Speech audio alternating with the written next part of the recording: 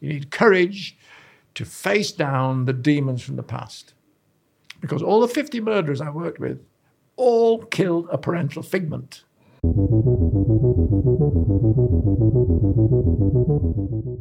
have to have the confidence that there's something really serious going on, and you can tell by whatever they've done, murder, obviously, serial killers, whatever it is, you can tell by the size of the aberration that something serious has gone wrong. These psychopaths, so-called, had all been born lovable, sociable, and non-violent.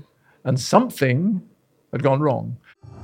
I remember saying to Bob at one time, I actually need to see the men. I need to see. So I went into C Wing, and basically C Wing was set up for the psychiatrically disturbed, dangerous, extremely violent men that Broadmoor couldn't handle. So they were too dangerous for Broadmoor. So I went to see this chap. He was hallucinating 2-foot-sized images of his dad coming through the wall. So the officer said, we can't understand he's sleeping on the floor. And that he was saying, so I started talking about his dad. Instead of saying, I don't want to talk about my father now, he punched me. Boom. So in the first session, he says, well, part of me wants to kill, and as long as it wants to, I will let it.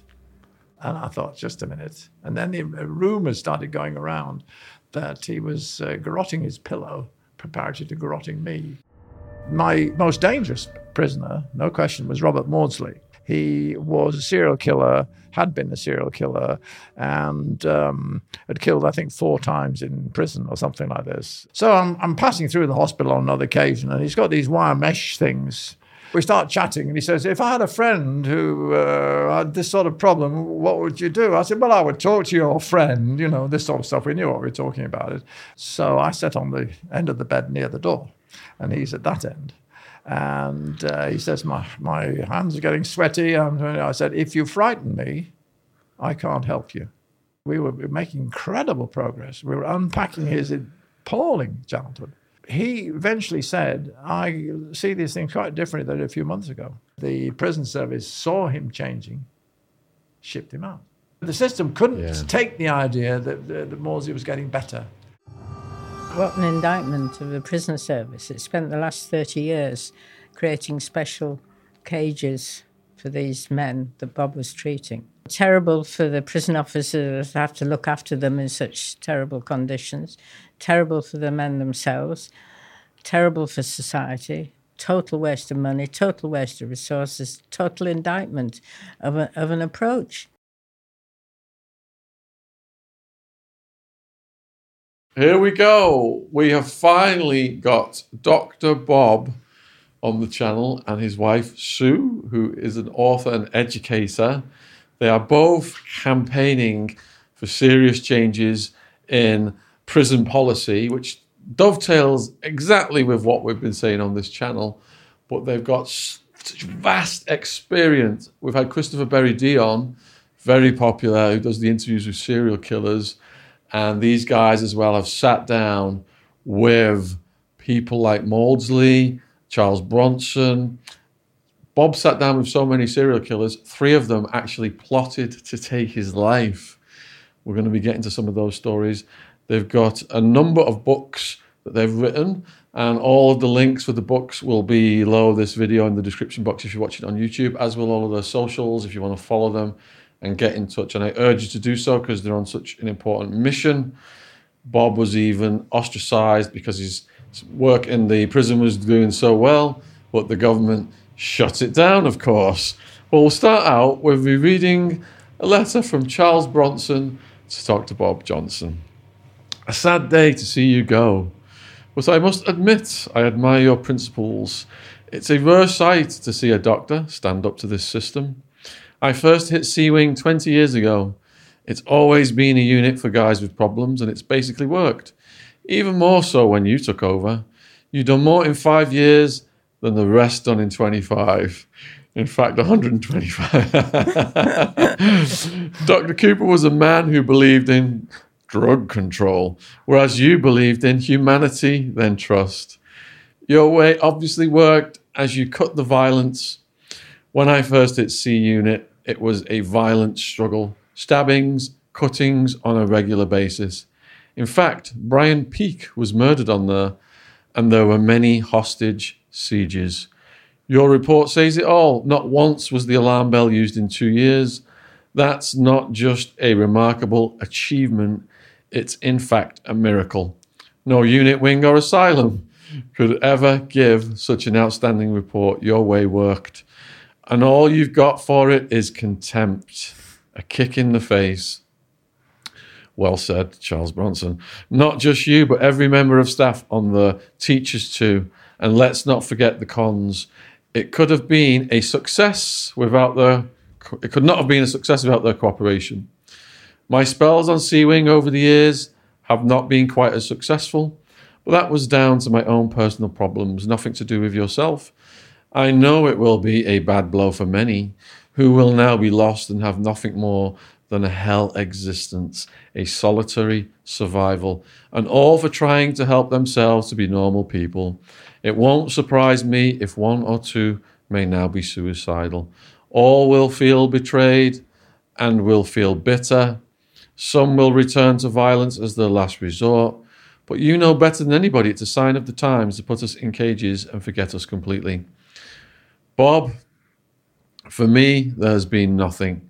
I've worked at myself so hard. I wrote an award-winning book. I've even become a cartoonist. I've also found peace in my Islamic way of life. But in my last 3 years of multiple transfers, it's gradually driven me to feel more persecuted. I was driven mad in the 1970s and now experiencing the exact effects now. Lost, paranoid, confused, periods of depression, violent thoughts. As much as I've tried and put into changing my ways, the system seems destined to keep me isolated and on the move. Recently, I jumped on a doctor. I was overpowered. I am now facing another court case, no doubt more years. But nobody asks why Bronson takes hostages. Well, the answer is, Bob, I am a very effed up guy, desperate. It's the emptiness of never knowing when I will be moved, or where to. It's the desperation of life itself. Never seeing other cons, never seeing a TV. Having my family drift away, it's irreversible damage. All the system has done up to now is make my problems manifest, cause the violence. Take today, I arrived here at Full Sutton Seg Block on the 3rd of Jan. Told I'm only here for 28 days, now it's 33. So how do I tell my family to come and see me if I may move any hour? How do I settle? I'm just locked up in a cell. I don't take exercise. I don't take showers. I may use 2 or 3 words in a day, if that. There is no stability. There is nobody to trust. So my journey continues on until I'm too far gone to even trust good people. I made my wishes clear to you. I was hoping for a return to C Unit, as I felt I was ready for another chance. Lots of screws in various blocks also said it's high time I came off of this movement. You said we will move every 3 months. Well, I move every few weeks. All I can say is, Bob, and I speak for all the guys in the system, such as myself, guys who put the whole lot into your works, your leaving is a great loss to us all. I wish you well in your next project. You earned our respect and trust. Now we are back to square one. Respect, Charlie Bronson. P.S. Life is a bitch, and then you're born. There is no end, only a beginning. Oh my goodness, what a introduction, Bob, and huge shout out and thank you to Charles Bronson for that. By way of introduction, I know you want to give the backstory to that letter, but perhaps could you go way back and tell us how you were first introduced to Charles Bronson? So no problem. Thanks. My background is I've always been interested in psychiatry. To me, it's the queen of the medical sciences and should be prominent right at the top. But in the course of my career, eventually I was able to deflect people from giving shock treatment. As a very junior, you do what you're told and you give people shock treatment. So when I was in a position to control that, I deflected people from it because I think it's a barbaric treatment and it should be outlawed. And unfortunately, the consultant I was working with at the time took this badly and blocked any further promotion in psychiatry. I was destined for a career in psychiatry, and he blocked it. There was no way forward. So I moved, as I could do then, into general practice. I had 3 children, and I moved into general practice and continued to study childhoods. I knew there was something there, I didn't know what it was. After 19 years, people saying, "You're doing all right, Dr. Bob, you're doing all right." And I think, well what do they know, But after a while, I was able to address the fear in one particular patient. And what was striking about that was she had emotional problems. She was a 40-year-old, grossly overweight, with blood pressure. And she came to see my practice nurse, and I said, "Would you be interested in working out some of the emotional background?" And she said, "Yes." So we talked together an hour a week for 6 months. And we weren't making a lot of progress. And so I cut it down. I cut it down to half an hour. I thought, well, I've got a lot of other stuff to do. And we got to minute 29, and she suddenly started opening up. I thought, oh, shit. So I had to decide what was important. And what was important for me was working out where this gross obesity came from, if it was an emotional cause. And so I went back to an hour. Very significant, because she must have concluded this man isn't going away. Mm-hmm. So then she said, when I was 6, did I ever tell you a story? When I was 6, my mother took me upstairs with the brothers and sisters, shut the bedroom door, pushed the furniture up against it, and my father came up the stairs with a hatchet, bashed holes in the door, said, "I'll bloody kill you all." I said, "No, you didn't." And it's the dog that didn't bark. For 9 months, she never told me, and that's because she couldn't tell herself. So in that 9 months, I'd built up such trust, I now see, that she was able to overcome the barriers that she'd built up for self-protection. Because we used to argue. She said, "The hatch is still there, you fool." I said, "No, it's not." "Yes, it is." "No, it's not." So arguing on that. And the reason it was so significant for me and why I was so confident was her father had died 4 years before. He was part of the family doctoring that I'd done. So it's a unique situation. And it took that long and that dedication. And also what I will say at this point is it was all on the NHS. I didn't charge her and she didn't pay me. Now, if there'd been a financial motive, either benefit to me or cost to her, it would have interfered. But it was just purely clinical research, which is very difficult to obtain these days, but it breaks. So then I thought, wow, what happens is that the person themselves blocks the one crucial event and they can't describe it. And later, I dealt 1 or 2 other patients with it, and there was one woman who I was talking to her, and at that time I had a quite elaborate phrase. I said, "Hello, parent, I'm terrified of you. I don't need to be, I'm an adult." So she said, I said, "An empty chair, sit, I can't remember, mum or dad, sit, your mum or there." And she turned to me and she said, "Oh," she repeated it verbatim to me, there. And then instantaneous, bonk, gone. In the presence or the fear of one parent or other. And that's the key. So what you have to do is to establish a powerful bond, a trustworthy bond. Because if you're weak, then the abuser will eat you for breakfast. If you're strong, you'll just repeat the abuse, unless they can trust you. You have to have the confidence that there's something really serious going on, and you can tell by whatever they've done, murder, obviously, serial killers, whatever it is, you can tell by the size of the aberration that something serious has gone wrong. Because what I learned in Parkhurst was that these psychopaths, so-called, had all been born lovable, sociable, and non-violent. And something, which they couldn't tell you, had gone wrong. And eventually they could tell you. That was actually the model that Bob was taking into Parkhurst. I took that model into but Parkhurst. he didn't actually know it would work. But it was the model he was absolutely convinced would work, but we didn't know, and I didn't know. And I remember when I remember saying to you, well, if your model's right, it'll work in Parkhurst. It'll work with the most dangerous, the most severe, the most damaged people.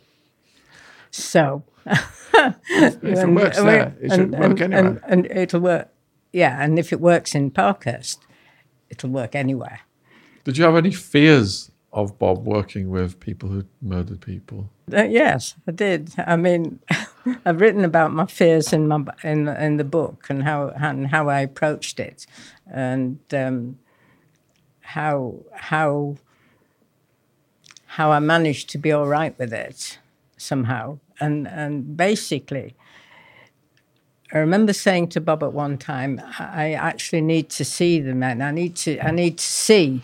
What's happening? I actually need to see how it the men, works. so I can trust that what Bob's doing is okay. Because Bob knew he could trust himself, and he knew his model, but I didn't. So I did go into the prison and talk to some of the men and see them.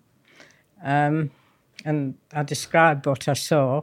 I think at this point we have to say why I went to Parkhurst in the first place. Yes. And I wouldn't have gone if Sue's college friend hadn't married the then governor. John Marriott was the youngest governor of the flagship prison, which Parkhurst was in those days. He was the youngest governor, and he was liberal. And we visited in February of 91, family friends. He says, come down, we've moved to Isle of Wight, come and have a look. So I thought, well, if we don't go, it's back and beyond, we'll never go. So we went, and over the weekend, he said to me, he said, well, we're looking for a psychiatrist. I thought, yeah, well, you would. Who wants to work in a dungeon? But he was conversing with his brother-in-law and other people there, and he sounded liberal. So I thought, well, having decided never to work in a large institution because they're toxic, I thought, well, I'll make an exception if I know the man at the top. So when they start yanking my chain, I can say, John, come and sort, you know. So that's how we went. Well, it isn't exactly how we went, because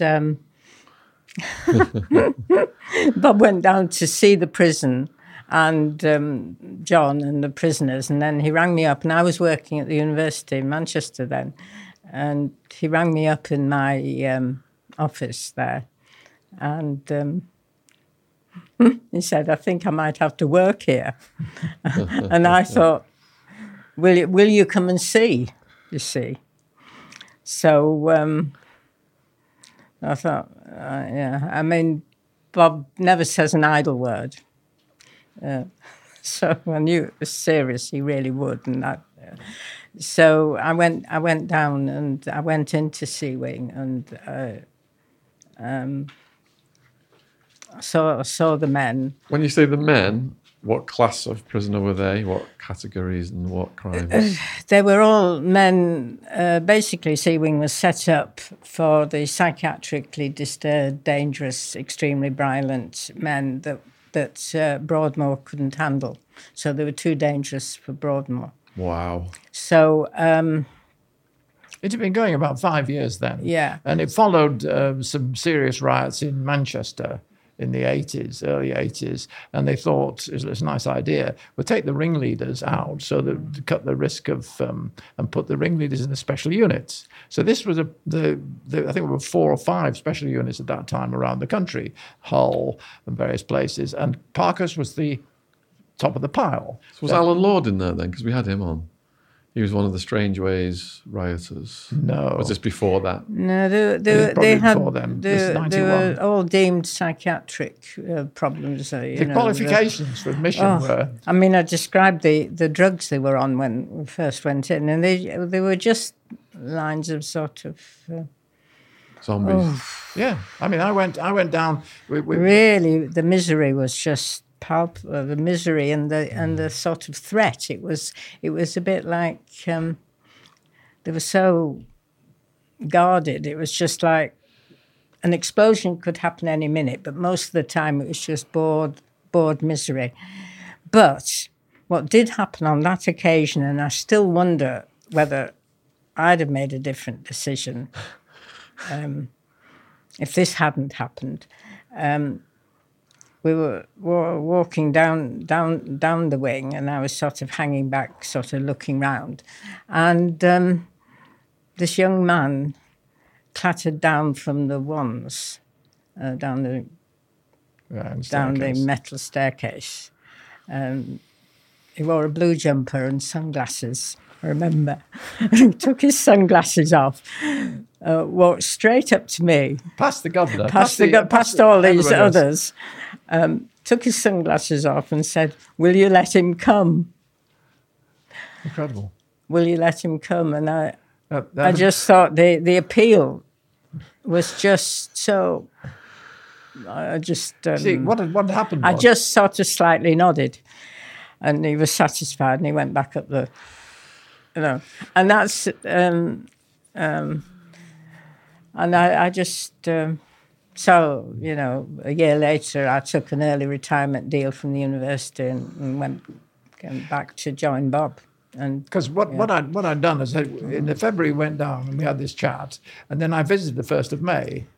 I'd promised to visit John's prison in Lewis when he was governor there, and I never got round to it. But I thought, all right, then I'll go. So I went to the 1st of May, and they were just shuffling like the backwards of the psychiatric wing when I did my training, or like general practice patients. I thought, these aren't people with horns. Not quite like... They haven't got a tail. I'll come back again. So I came back again, and then rang Sue and said, I might have to work here. Did you think I'd say no? No, of course not. See, there you go. No, I mean, No. I'd made this breakthrough, as I thought, that the person in front of you is the main problem. They have all the problems of the symptoms and so on, violence and stuff, but they've got the barrier, and until you remove the barrier, you're not going to get anywhere. So you're going in to test this out. What was your initial challenges? Well, it was very interesting. One of the challenges with the staff, the officers, right? So I go in there and I said, I want to be called Bob. Oh, no, you're Dr. Johnson. You're Dr. Johnson. I said, no, I'm not. Because one of the problems is the parental figment, or the parental image from the past was the one where all the damage is. So I'm not an authority. I'm an emotional plumber. I'm on their level, helping them to deal with. Sometimes I couldn't make that bridge, but where I could, that's what I was. I was looking at the problem with them, not at them or putting them down. I was trying to grow them up emotionally. So there was a big discussion about that. I said, oh, all right, Dr. Bob. So they said, all right, Dr. Bob. So we compromised. And what's really curious is in the interview with my star prisoner, Lenny, he said, if you'd call yourself Dr. Johnson, I'd have naught to do with you. So it was confirmed. But I mean, that's right.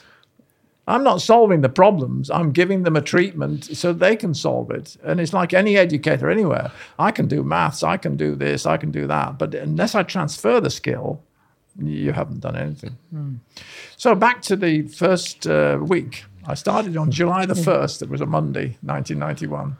And by Thursday, I'd interviewed all the prisoners on C Wing, which is my only technical job. I'd interviewed them all the ones that agreed to see me, because I only saw them by consent. The officer said, shall we send them in? Shall we say, no. I said, if they don't consent, I don't want to see them. If they consent or not, that's up to them. So I got my notes and I'd finished on the Thursday. And on the Friday, the mischievous governor, John Marriott, said, right, now, Friday morning, I want you to go to the SEG and see Charlie Bronson. Nothing to do with me. Quite a different area of the prison. Not my responsibility at all. I don't know what was in his mind. Well, I do. I'll come on to that. So there was a table which wasn't quite wide enough in the event, a large room, and a very muscular officer looking through the glass door. I'll be in if there's any trouble. I thought, fun chance. So we're chatting on, and I got on very well with Charlie until right at the end, or towards the end, I put a foot wrong. I can't remember quite what it was. It was something to do with, I think he said he had some sort of epilepsy, and I said I didn't take a lot of notice of it. So he reached across, grabbed my entire notes. These are my notes, he said. I said, just the top two, Charlie. So he peeled off the top two, handed my week's work, handed it back to me, and then shredded it up into postage-sized things. He says that in one of his letters. It's astonishing. And the upshot from that was, 10 years or so later, his solicitor said, could I have the references when you first examined him? I said, well, they're all in a waste paper basket on the what I did then with Charlie was establish him as an equal in that sense, and somebody who could help him. I wrote about that incident in the book and how scared I actually was when I realised that Bob had been sent in to sit with Charlie on his own without any Anyway, I wrote about it and what happened. So years later, when I finished writing the book, I sent a draft to Charlie because I wanted to see what he thought about it. But I was a bit nervous because I thought he might not like what I'd written or anything. Anyway, his response absolutely staggered me. And he wrote quite a few letters back to me. And one of the things he said was that we inside don't often think of those over the walls and how they're suffering. And, he said it's that perspective, he said, is really important. And, yeah, I wish I'd brought the letters in because I could have read out some of those. But and then he's written a foreword to the book. Fantastic. It's amazing. Yeah. And how he's retained his humanity and also empathy, because he said it was realistic what I was writing about, my fears. Bob could have come home in a body bag, he said. Because he knew. And really important to me that the men, as it were, could relate to what I'd written. And Charlie showed me they could. Which leads to my next point then. So we have a lot of viewers in America, and in America, if you're going to access the highest security, most dangerous prisoners, it's like when Clarice Starling first meets Hannibal Lecter. They're behind a plexiglass screen. They can't access you. You said you're going and sitting down in a room with them with no guard? Absolutely. I'm not having people eavesdrop on confidential stuff. No. But what about the risk to yourself of doing that? You're going into an unknown. Well, it's very curious. Obviously, I'm a general practitioner, some experience in psychiatry. I'm going in there. And after about 12 or 18 months, you learn to read violence. There's not, whatever it's going to be, and you learn to read it. And my most dangerous prisoner, no question, was Robert Maudsley. And I saw him on my first trip round. He was in a single cell, and he was a gaunt, Moses-type figure, long hair, miserable as sin. Could you explain to the viewers what Mausley's crimes were? Robert Maudsley was, in fact, at that time, probably the most dangerous prisoner in the prison system. He was a serial killer, had been a serial killer, and had killed, I think, 4 times in prison or something like this, and no understanding either on his part or on the system. So I noted him. He was actually in Parkhurst when I first went in 91, and he was on the hospital wing. He wasn't in C wing. But at that time, you weren't allowed to. You couldn't go in and sit with him at all. I spent. It was unusual for me. I spent a diplomatic campaign with the chief medical officer. So I had a coffee morning with him every morning, and gradually I was working to get his permission to see Robert Maudsley. So it's a great ambition. And I thought, well, give it a go. If I can reach him, I've got to reach him. And so I'm passing through the hospital on another occasion, and he's got these wire mesh things. And we start chatting, and he says, if I had a friend who had this sort of problem, what would you do? I said, well, I would talk to your friend, this sort of stuff. We knew what we were talking about it. And I said, would you be interested? And he said, well, my friend probably would be interested, this sort of thing. So that was the background to it. Then I got to the chief medical officer's permission. And I sat, the prison cell was, 10 feet by 6, something like that, and the bed's there and the door's here. So I sat on the end of the bed near the door, and he's at that end. And he says, my hands are getting sweaty. I said, if you frighten me, I can't help you. Now, that was a breakthrough for me. I was probably 18 months there, because it meant I had confidence on my behalf that I had something to offer and it could help him. So he calmed down. But that was the case. I said, I'm near the door. I'm out of the door before you can get off your bed, and so he went. And he was making sterling progress. We'd probably get on to him, but we were making incredible progress. We were unpacking his appalling childhood. How did you break the ice with him then? What you do is you, as it were, lay things out on the table, see which way they pick up. And he used to get very agitated. He said, I think he had something like sort of, I have a protector and he's coming in now. He's getting, so I said, I'd back off. And we got it gently. And do you want me to come again? All by consent. Do you want me to come again? All right then. And we did, I think, monthly to begin with, and then gradually more. And I've got some notes from him. And he eventually said, I see these things quite differently than a few months ago. So you build a bond. Yes. And then you get them jointly, you and him, to examine the trauma. Is that how it works? Yeah.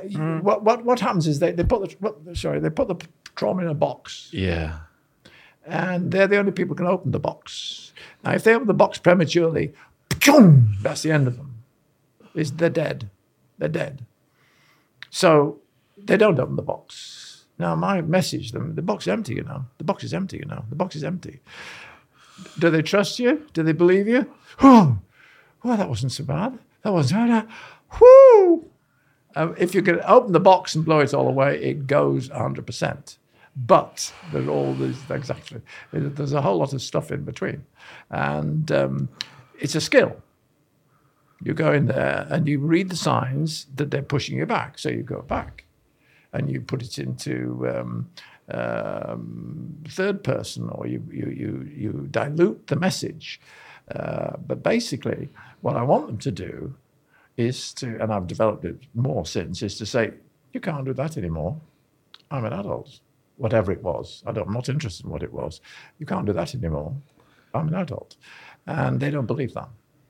They do not believe that things have changed from the age of 2 or the age of 3 or whatever it was. They do not believe it. I mean, so that's an insight on my part that I have to convey to them. So I have to say, you're a grown lad. There's only 2 people in the room. What's happening? Are you frightened? Yes, I am, yes. Well, why? There's only 2 of us here. Really? Try it. And as they try it and then see the benefit, they're opening the box a little bit, and then they see that it's safe to open the box. And I'm supporting them all the time. In fact, the dialogue with Lenny, which is in my book, the dialogue with Lenny says, yes, well, that's because you're here. So I said, well, what role am I playing? What am I doing here? You're giving me. And I say moral support. And he says, power, we overlap. But he's right. I'm giving him power. I'm empowering him. Well, I'm revealing his adult power, really. I'm not giving it. He's an adult and he has the power, but I'm insisting that he has, and I'm insisting that he looks at it. And so in that video, which is available on the web, the first 11 minutes that I was able to video Lenny, you can see him changing. So I say, right, if your mother's over there, what would you say? I don't tell him what to say. Very crucial. What do you say? He said, well, mother, I'm an adult and you can't batter me anymore. So I say, because I'm cheeky, do you believe that? And he says, partly. For goodness sake. Now that's in a nutshell. A, he knows what he should be able to do. B, he knows he can't do it. And he's telling me a really humiliating thing. Now, in order for him to do that, he has to trust me implicitly, trust me that I'm not going to say, oh, or mock him or anything, but I'm there and I'm showing him. So I chide him, and later on in the same interview, right, so your mum's there, what are you going to do? Oh, sure, I will, I'll tell her. And he winds himself up. Now, that's what you need. You need courage to face down the demons from the past. Because all the 50 murderers I worked with all killed a parental figment. They didn't. People say, first of all, you ask them, and they have no idea. They give guff. Oh, well, the red mist came down. Oh, well, he had it coming. No, rubbish. It's a parental figment or somebody who stands in lieu of a parental figment. Somebody who abused them. Somebody who's either did the abusing or is exposing them to the abuse again, whatever it is. I mean, if you go on to Harold Shipman eventually, if I'd had a chance to poke him about, I would find that somewhere in his past, he was terrified of a strong female figure. So therefore, his remedy was to kill strong female figures. That's how the thing was manifesting itself, and how it would stop manifesting itself if I'd said, look, what you do with these strong friends, you just hold your hand and say, go away. I'm an adult. You can't do that anymore. I don't know what it was. And you can't be specific what it was. Sometimes it's something that other people wouldn't notice. But the child thinks this is the end. And they close down. I've recently called it sort of an emotional anaphylactic shock. It's like an allergy. You go thunk. And you're, just as your antibodies attack you when you have anaphylaxis to some allergen, this is a self-defense mechanism that's gone wrong. You go crunch. And your frontal lobes go offline, your speech center goes offline, you cannot talk, you cannot think, you cannot verbalize. And it's the verbalizing that does it. I've got this book out now called Verbal Physiotherapy, which you go in and say, how much can you manage? Oh, well, I can manage a bit, fine. Do you think they should do this? You put it in gentle terms, and then you gradually, so that you get to the stage with Lenny. I mean, it was wonderful because he changed. I started in July. I managed to get around John Marriott, the governor, to take the video camera in September, and by November, Lenny was out the other side. I said, okay, and I've got dialogue of the 11th, November the 11th interview. I say, okay, Lenny, your mother's coming across to hit you. What are you going to say? Now, if I'd said that to begin with, he could well have exploded, could have stopped me violently or whatever, but he had to stop the conversation. But so when I'm confident, so I said, okay, Lenny, your mother's coming across. What are you going to say? Because I'm a nice middle-class chap, and I expect them to say, I wouldn't say anything. I just hold her hand. Total confidence. You can't do that anymore, Mum. I'm an adult. Reality. And the whole thing's gone. His violence has gone. His dis-ease, his unease has gone. He's calm, he's collected, and he's through. And he's off all the psychiatric drugs he was on. In February, I started, violence goes down, the drugs go down. I started working in July. In the February, he tried to come off this fortnightly injection. So when I came in, I said, so what medication are you on? I'm on this injection. Don't take it off, doctor. No, I took that off in February. Oh, I'm terrible. No, don't stop that. Oh. So I said, Charlie, you're in charge. Whatever you say, I'll keep prescribing it until you agree to come off. So it came off. And there's a contrast. You see the video in September, and he's just a little bit slurred. Not a lot, just a little bit. And then November, it's gone. He stopped the drugs, stopped everything. So, with the time it takes to bond, for example, with Maudsley, Right. how do you know the bond is established enough to start looking at the box together? You send out little feelers. Feelers. You say, so what would you say if somebody else did something or other? Put it in third person. You get skilled at bringing up little bits, and you watch how he reacts. And if he buys a bit, I mean, he's actually very, very good. I mean, I think I've got a bit of his dialogue here. Yeah, give us an example. That'd be great. It's interesting. I needed to see, so I sat and looked at some of the videos, and I described what I actually saw as, and an amazingly intense experience. Yeah. It's truth, trust, and consent. That was the sort of soup in which it all swam. If that wasn't there, they couldn't even begin to start nibbling away at it.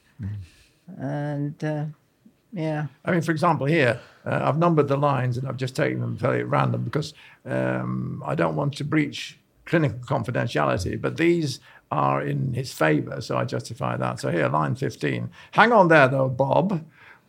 We're still going too fast. He's warning me, you see. Because what you want you to do, you're wanting to get into the room and feel the emotions of the child wanting to do that. But we realize there are certain hazards in actually doing that. But how will we still get there, right? So he sees how going too fast has riled him up. And yet that's very clear what we're about. And he knows he can't yet do it. He's engaged. See, we're on a joint project. So here's line 23, Maudsley. It's going well. Me, yes, it is, isn't it? It's going well, he says. And then line 29. This is incredible, this one. I'm able to talk about things a lot more things today than I was able to, 6 or 9 months ago. That's gold. Wow. That's solid gold. And then 936, Dr. Bob. What I say is I get the rational mind to sort out the irrational mind. And that's basically today's reality sorting out yesterday's or childhood reality. Now, that's an intellectual challenge. It's a rational challenge. And he buys it. He buys it. And this is line 39. He says, and I think that's quite good, quite powerful, Bob, in terms of it's inaudible, that bit. You can turn around and say, okay, quite a lot of bad things have happened to us, and we've done quite a lot of bad things, bad things, etc. But at the end of the day, this is incredible.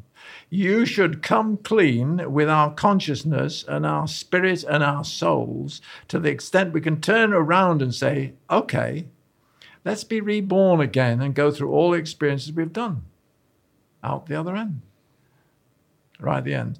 And be satisfied, like you're saying, Bob, like that there are no blocks, that we don't turn around and say, oh, well, that period was particularly nasty, let's forget about it. Now, that's him summarizing it. Wow. You can see how it works. Yeah.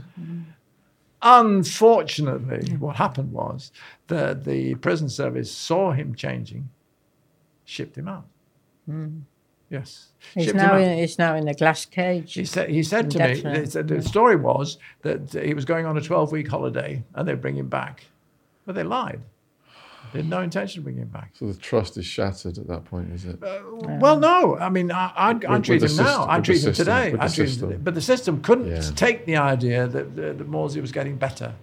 And now he's in a glass cage in Wakefield, 6 officers on lock.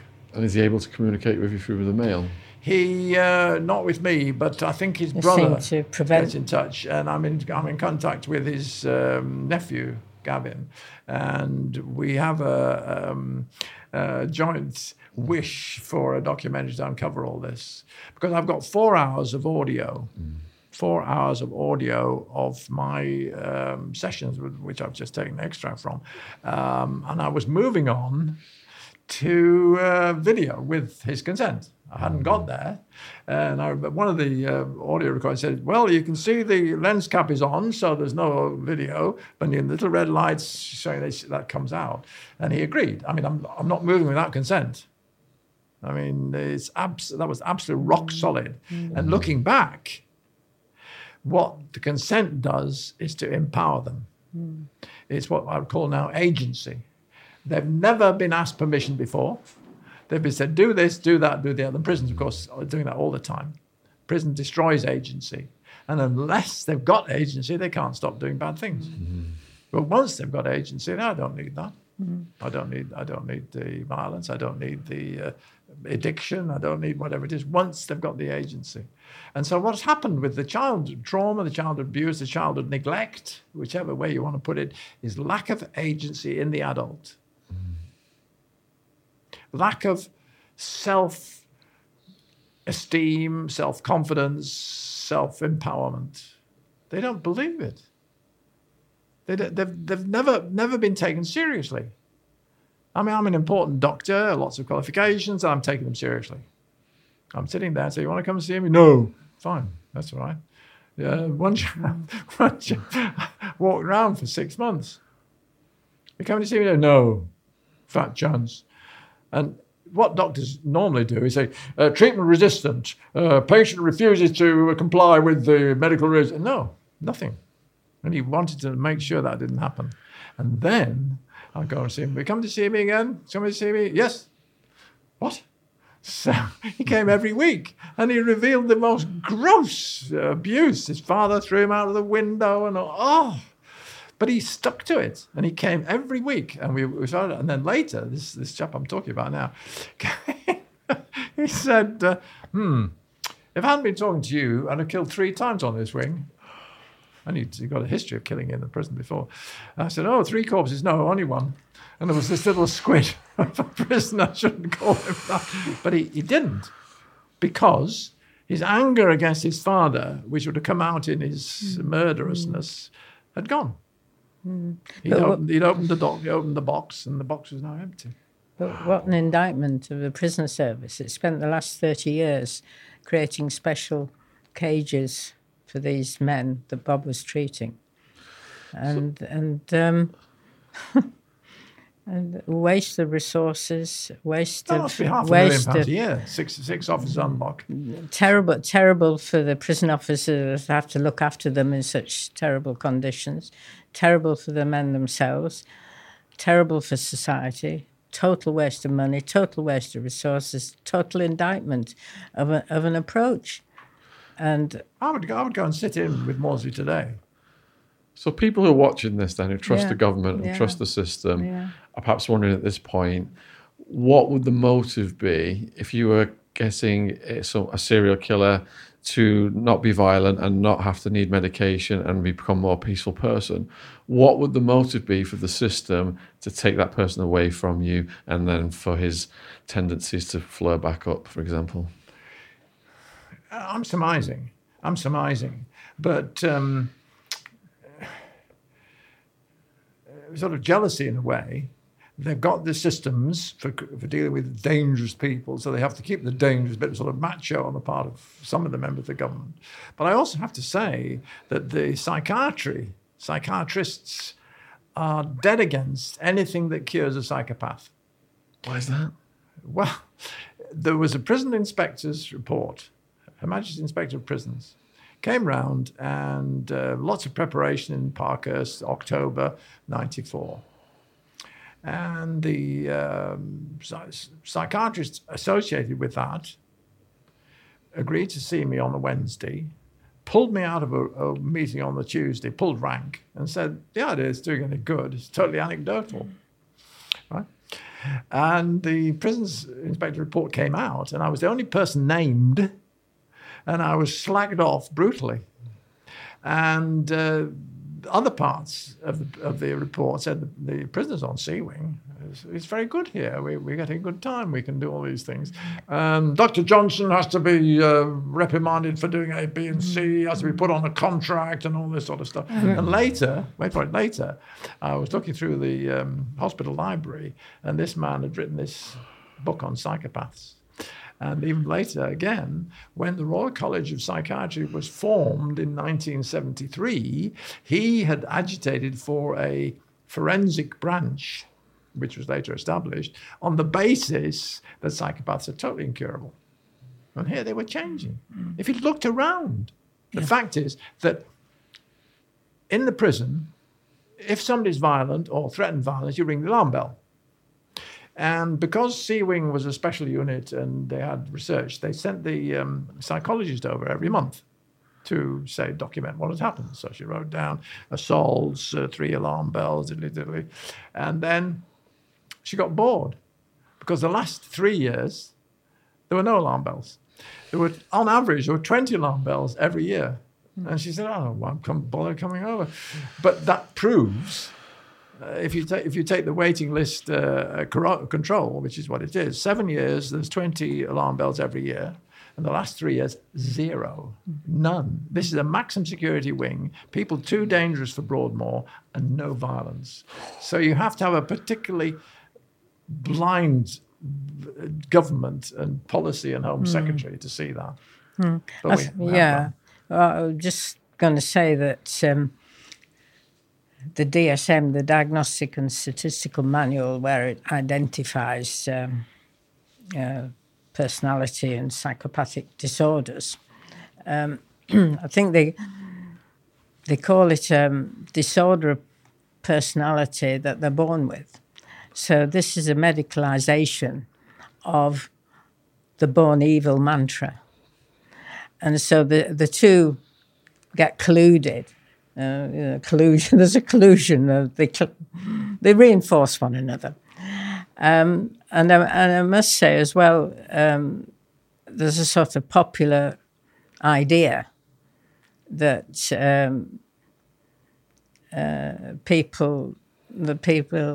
are certain categories of person that are just born evil, and what can you do? What we found, really, that there are things you can do. That people are born sociable, lovable, non-violent. Tiny babies. They're not born with a personality disorder. Jump in there. As a doctor, you go into a situation and you try very, very, very, very hard to change people, and they say, get lost. You get nowhere at all. You say, well, that's not my fault. It's their fault. In fact, when we were medical students, it was a joke that the doctor would make the diagnosed psychopath when his treatment wasn't working. And that's writ large. So you can understand the frustration of a well-intentioned doctor going in there, going through the front door, and the person is blocking, as I've described. You can access it by going through the side door, but you cannot do it the front door. You say, well, what was your childhood like? Lovely. It was a lovely childhood. But underneath, that's because they're not telling themselves. Like this woman, I was 9 months talking about childhood since she never mentioned the one significant thing. And that was my breakthrough. The fact is that the lesion, the pathology, is the blockage. What happened 20, 50, or in one case 80 years ago? One of my patients was 82. What happened 80 years ago should have faded, but it hasn't because it's never been processed. And the reason it's not been processed, it was too frightening. Too frightened to think about unaided. Now that's the key, unaided. So my task was to show I'm here, I understand, I'm not frightened of your dad or your mum, or I'm not frightened of what happened, and I'm not going to abuse you, I'm not going to, all these things. And if you give them the aid, in that sense, emotional support, then they open up. And underneath, you find that we're actually a social species.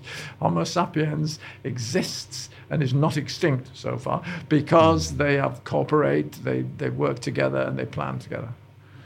So you're saying then, out of all of your cases, none of them were born evil. They were going after parental figments or people who'd abused them. It was all to do with trauma. There wasn't just anyone purely born evil, had a great upbringing by the parents, but then turned into a serial killer. It's not possible. It's not possible. It's not possible. It's not possible.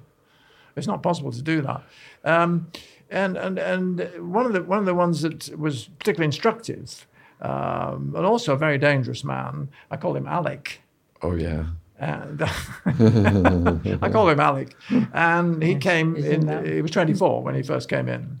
And he didn't want to come to Sea Wing. He'd heard about the murder there, and it was a very dangerous place. He wasn't going to go to Sea Wing. And as luck would have it, he was seen in reception by a prison officer I'd had a lot of talk with about what I was working at. And I call him Colin, the officer, and he understood the way I worked. And so he said, it's by consent. This is maximum security prison. He's coming in. Take me to the seg unit. Take me to the solitary confinement block. Oh, says Alec, I'm not going in there. And he would have come in the unit and been off again and done something to insist, because that's what they do. I mean, they know how the system works. They'd have punched an officer or something like that and have got himself. So he was persuaded to come in. And he said, you don't have to come and talk if you don't want to. Now that is revolutionary. And Colin had learned that from my technique. You don't have to talk if you don't want to. He told him this. So that reassured Alec that it would be fine. So when he first comes in, unfortunately by that time, this is 18 months into my time there, I'm videotaping everybody who will agree. So all of Alec's sessions with me are all on videotape. So in the first session, very revealing. He says, well, I made no secret of the fact I'm going to kill again in prison. He'd already killed in prison. I'm going to kill again in prison, and part of me wants to kill. And as long as it wants to, I will let it. I will kill every 2 years. When you're falling asleep, you plan your next holiday. When I'm falling asleep, I plan my next murder. And they'll move me on. And so 2 years later, I'll kill somebody else. I'll kill again, and kill again, and kill again. I'm not going to stop that. Part of me wants to do it, I will let it. So I discussed his father with him. Nothing. Discussed his mother. Nothing. Ding, ding, ding, ding, ding. You come in next week? Oh, all right. Oh, all right. So gradually, about sort of 12 months in, I went too far. I said, well, what about your mother? So he stopped coming. It was all by appointment, right? I was very proud of that. You've got a maximum security wing. They can't go anywhere else. I make an appointment, 11 o'clock. There's nowhere else to go. Or they don't make the appointment. So he stopped making appointments. So that was his consent, his agency to do that. And I thought, just a minute. And then the rumors started going around that he was garroting his pillow, preparatory to garroting me. So what his plan was, so they said, was that he would suddenly start saying, yes, I'll come and see you again. And as I turned to put my video camera on, which he knew I would do, he would garrote me.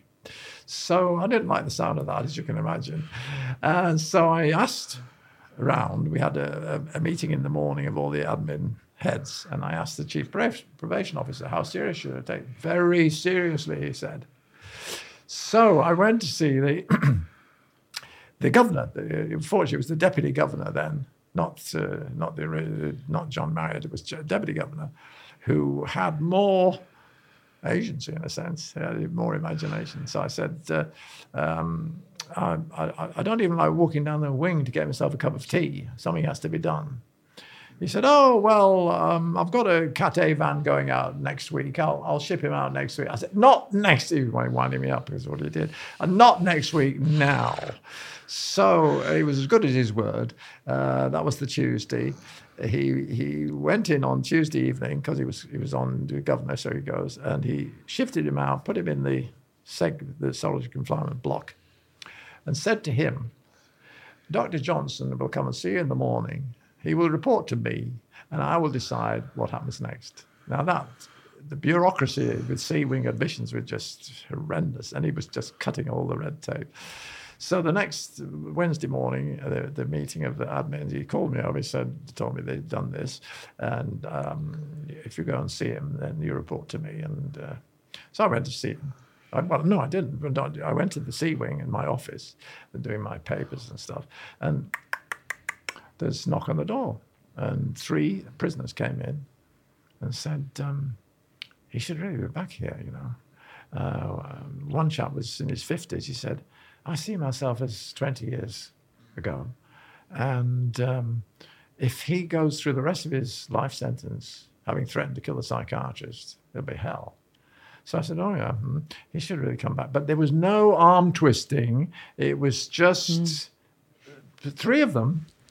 These are unempathetic psychopaths who aren't interested in anything. They were concerned about him. So I cleared up my paperwork and went to the sec unit, and I got two robust officers either side. And what happens is you open the door, and they hear the doors open. They rush out and grab you, you see. So it's like they sort of stood back. I opened the door, and they're sitting on the cell bed, crestful. So I went and sat next to him. He said, I shouldn't have done that. I need to be back in the C ring. So I said, well, I'll report to the deputy governor, and he will decide whether to come back or not. So I did, and he did, and then we continued. Probably 6-9 months later, he reports a visit of his mother, and I've put the dialogue in the book. It's just astonishing. His mother says, according to him, you've changed. There's a seriousness in your face now. Not all teenagery anymore. I have to respect you more. I have to admit that I've been too close and I've mothered you too much and this sort of stuff, so it's partly my fault, but you're different. I can get on with my life now. And Alec himself said, I've given up violence. I don't need violence anymore. Oh, if somebody attacks me, I would defend myself, but I'm not planning anymore. So I've saved a death every 2 years. Wow. And in fact, I met Lord Ramsbottom, the ex-prison inspector, at a House of Lords meeting one time. And I said, I'm writing this book. I'm thinking of writing a book in which I claim to have saved over a dozen lives. He said, I'm sure you have. But unfortunately, he wasn't in office anymore, and the support I've had from the establishment is zero. Well, the policy is opposite, isn't it? Yes, it is. You just lock them up, and it's a popular thing. Yeah. So there were two other occasions when killers planned to kill you? Yes, indeed. Yes, indeed. One of them was. I don't know how to describe him. I was going to say ill-disciplined, most of them were, but anyway, particularly ill-disciplined. And I was talking to him, and I came in from lunch break one time, and they said, oh, this chap's really going for you now. He said, he's going to pull you from limb to limb. He says, nobody talks to my mum like that. I'm going to. So the officers were delighted. This was very early on. I was this about sort of 2 or 3 months. So we had to meet in the main prison wing office. And fortunately, the table was much wider. And I sat this side. And sitting next to him was this woman officer. I said, you're sitting next to him. What? Well, I mean, she knew there was absolutely no threat to her. I didn't know that. I was totally new to it. And so they didn't really take his threat seriously, but it sounded bad. He was going to pull me limb from limb. And so we talked about it then, and he actually started coming to see me again after that. But that was one threat. What was in his box then? Oh, we never really opened it, actually. And he's one of the tragedies because even though I was a psychiatrist on the special unit, there was lots of machinations in the background. And at one stage, he was shipped out into the hospital wing, which I wouldn't have approved of if I'd been consulted, but he was shipped out to the hospital wing. So I went to visit him there. And he didn't want to see me. So the relationship had broken. And he ended in tragedy because he actually managed to hang himself. Oh, dear. Mm-hmm. So we never really got any further with him. And in fact, I think possibly his suicide in the hospital wing spooked the chief medical officer. Broke him. Well, it's terribly difficult. He should never have gone out. But I mean, I didn't have the authority. I mean, I'm the doctor on the wing, but that was part of the trouble. They were sort of macho against it, the middle management, the upper management, and they shipped him out. They shouldn't have shipped him out, but I tried. I went over to visit him, and I couldn't establish a relationship then. Who was the third death threat from? The third one's a chap with long hair. I can't remember the details of that, but he threatened to kill me, or and we never really started with him, and that was the reason and he was cleaning in the wing down there, and they told me about it, the officer, and I had to go past him to get through the door. They said, you can go this way, you can go the back way. I said, no. I went along and said, come on. He said, I don't want to talk to you. I said, fine. That's fine. I don't have more to do with it. Fine.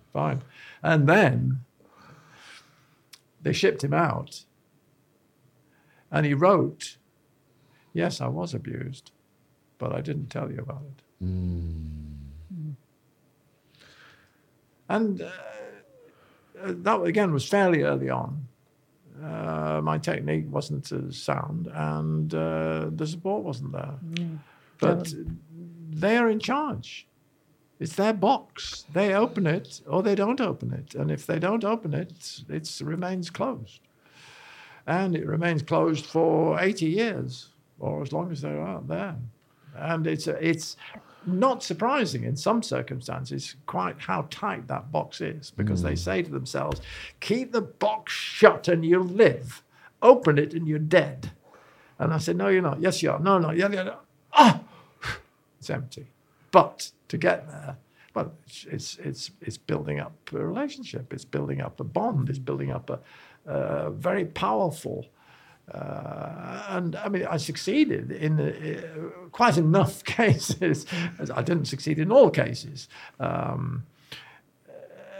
I sometimes, well, I know the fact is that if the rest of the staff had all been like Colin, for example, and knew what I was doing and supported it and said, well, it's up to you. Now, you can't do that in a prison normally. We're telling you what to do. You'll have your meal now. You won't have your meal now, whatever it's going to be. And that's coercion. And of course, coercion is the opposite of what you need. You need consent. You need to increase the agency. So when these death threats came to light, were you asking Bob, maybe we should rethink your occupation? No, I never did that. I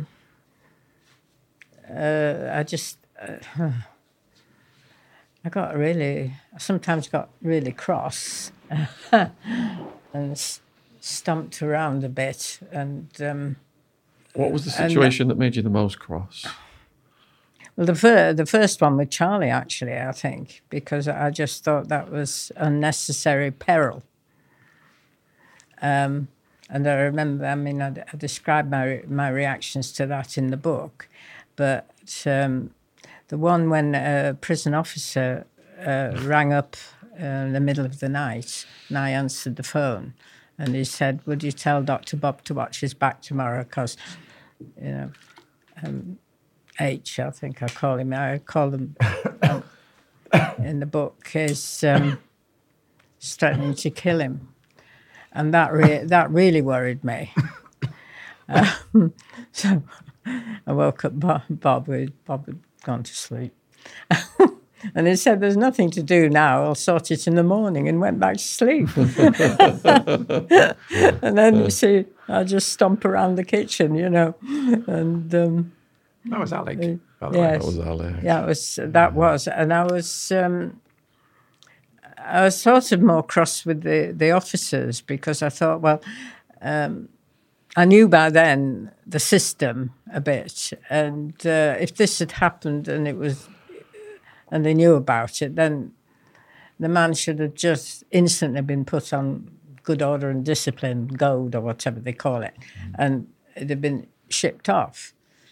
But I think, I mean, again, it's the early days that were the most perilous from the men's point of view. Later on, it was from the officers, and then later on, it was from the Home Office, and later on, it was from psychiatrists. So we had loads of different perils, but looking back, the men actually were the least of it, really, because they could recognise the lack of bullshit in Bob, and that's it protected him quite a lot. That's true. And they understood that, and they they have a bullshit meter, you know, incredibly well attuned somehow.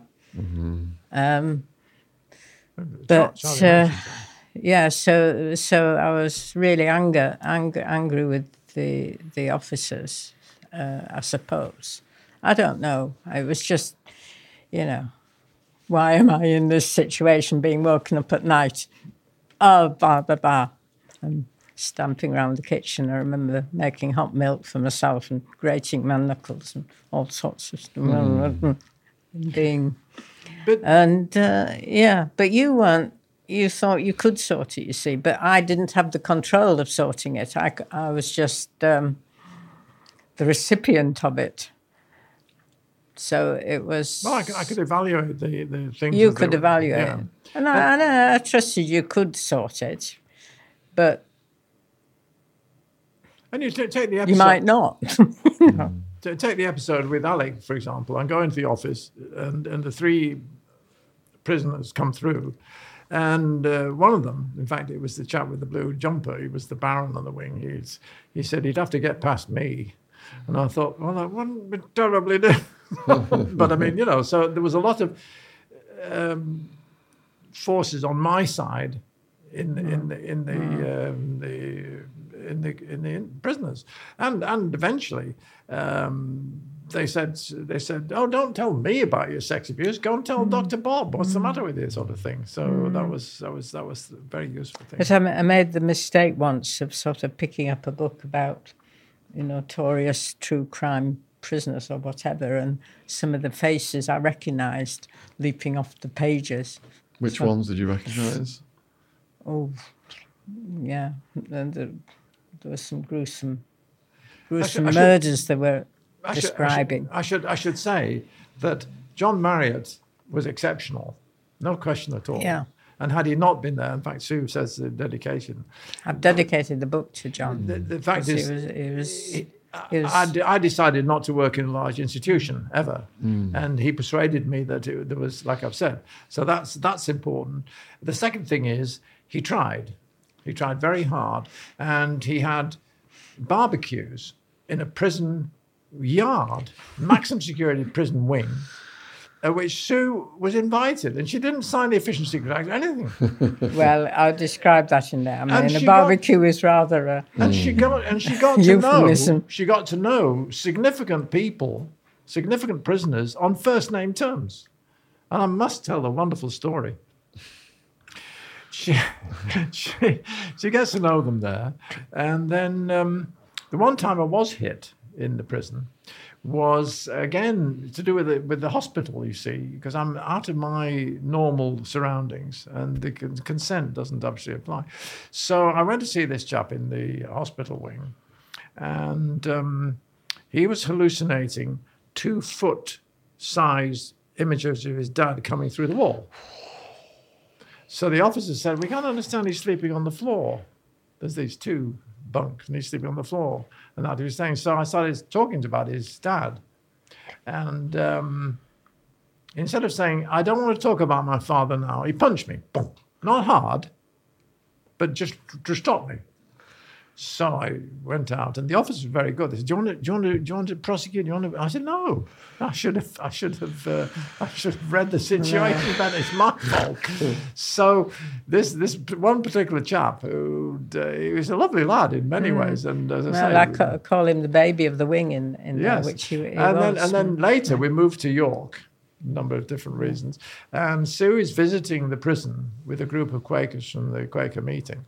And they say, no, when you go in there, no first name terms, no hugging, no stuffing, no, don't exchange any personal views.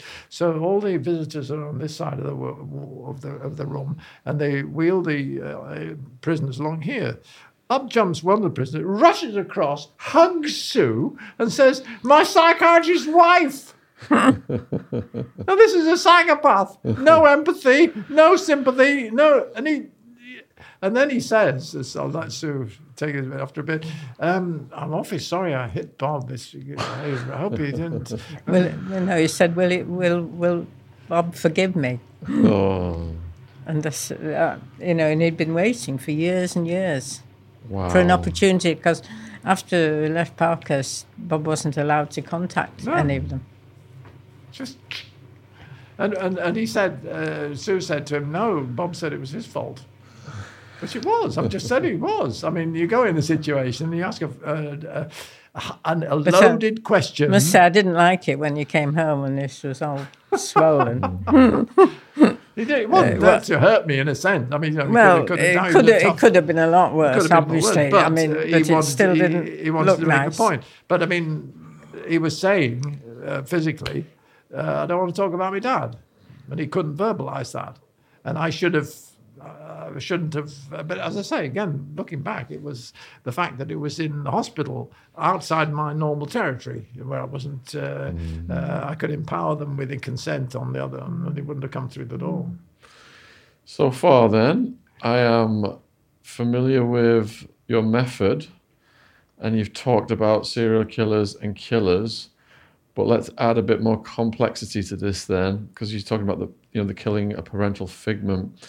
What about people who kill kids, like Ian Brady, John Venables, a kid who kills an even younger kid? All that be. How would you, if you were in front of those people, how would you handle that situation? Is it the same technique, or is there something extra going on for them to be killing children? This opens a lovely area, a very critical area. Once the frontal lobes are blocked, the normal thinking processes are also blocked. They can function perfectly adequately everywhere else.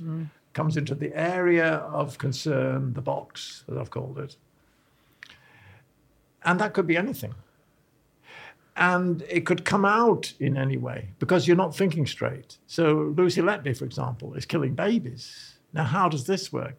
Well, the reasoning has gone, and I haven't spoken to, obviously, but what I would look for is something like, I'm saving them from worse, or some other such nonsense. It's non-thinking. It's acting because there's a drive, there's the fear, there's the hate, there's the anger against the parental figment, but it's coming out in any number of, an infinite number of names. Human beings are very imaginative, and it can come out in any different way. So don't be confused by what actually the abnormality is. Don't be confused by how the violence comes out. I mean, Hitler, for example, comes out in slaughtering Jews. How does that help? It doesn't, but he's got it in his head that I mean, his child was absolutely, I would go into this in the book, his child was absolutely appalling. And he's got lots of hatred, which he focuses on the Jews. And there's some talk about his grandparents being actually Jewish, and so there may be a connection there. But that's not relevant. The mistake to make is to look at the symptom to see what's wrong. No, you look at the fact that the frontal lobes are blocked. What's blocking them, which they're not telling you and they're not telling themselves. So they don't know why the frontal lobes are blocked. They're just driven to do it. And that's a specific area that you can actually see on brain scans. Yeah. So if the box is opened, if they're at that point, do they unblock? Yeah. And you can see that on a scan? Well, it's interesting you say that. I detected it clinically. I could see that she couldn't think, and that later she could think. And then I've told you this other story of the woman who turns to me unblocked and then blocked. You know, you can see it. The thought processes are frozen. They're cancelled. They're paralyzed.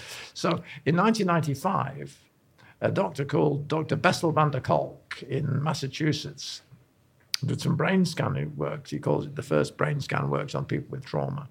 So he puts them in a brain scan machine and he plays a tape of music, everything's fine. Plays a tape of the trauma, the gunshot, the car crash, whatever it is, and the frontal lobes stop working. The speech center stops working. It's as if, he says, that they have a stroke. It's as if they've had a stroke. And he calls it speechless terror.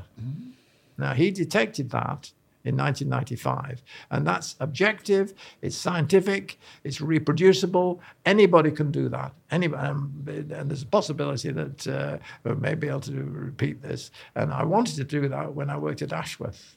And I arranged with Manchester University to bring a mobile MRI machine into the prison. I got permission to do it. And then the doctors again cut me off. But what it shows is there's neurological evidence for the model I'm using. There's neurological evidence that if the person starts thinking, or as he says, recalling the trauma, their frontal lobes go off. And they can't tell you about it.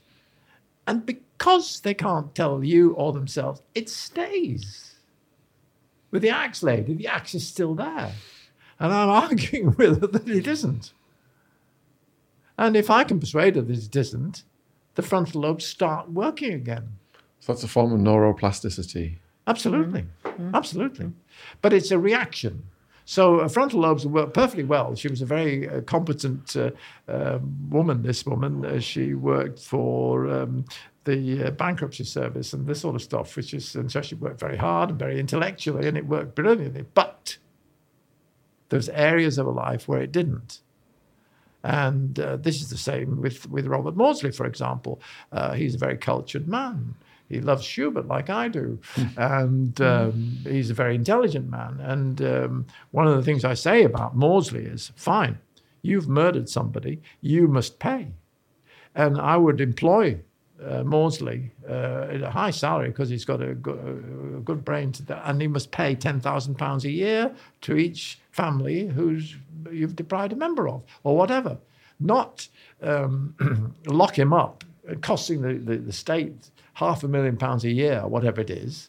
It's ludicrous. He needs to pay compensation for what he's done.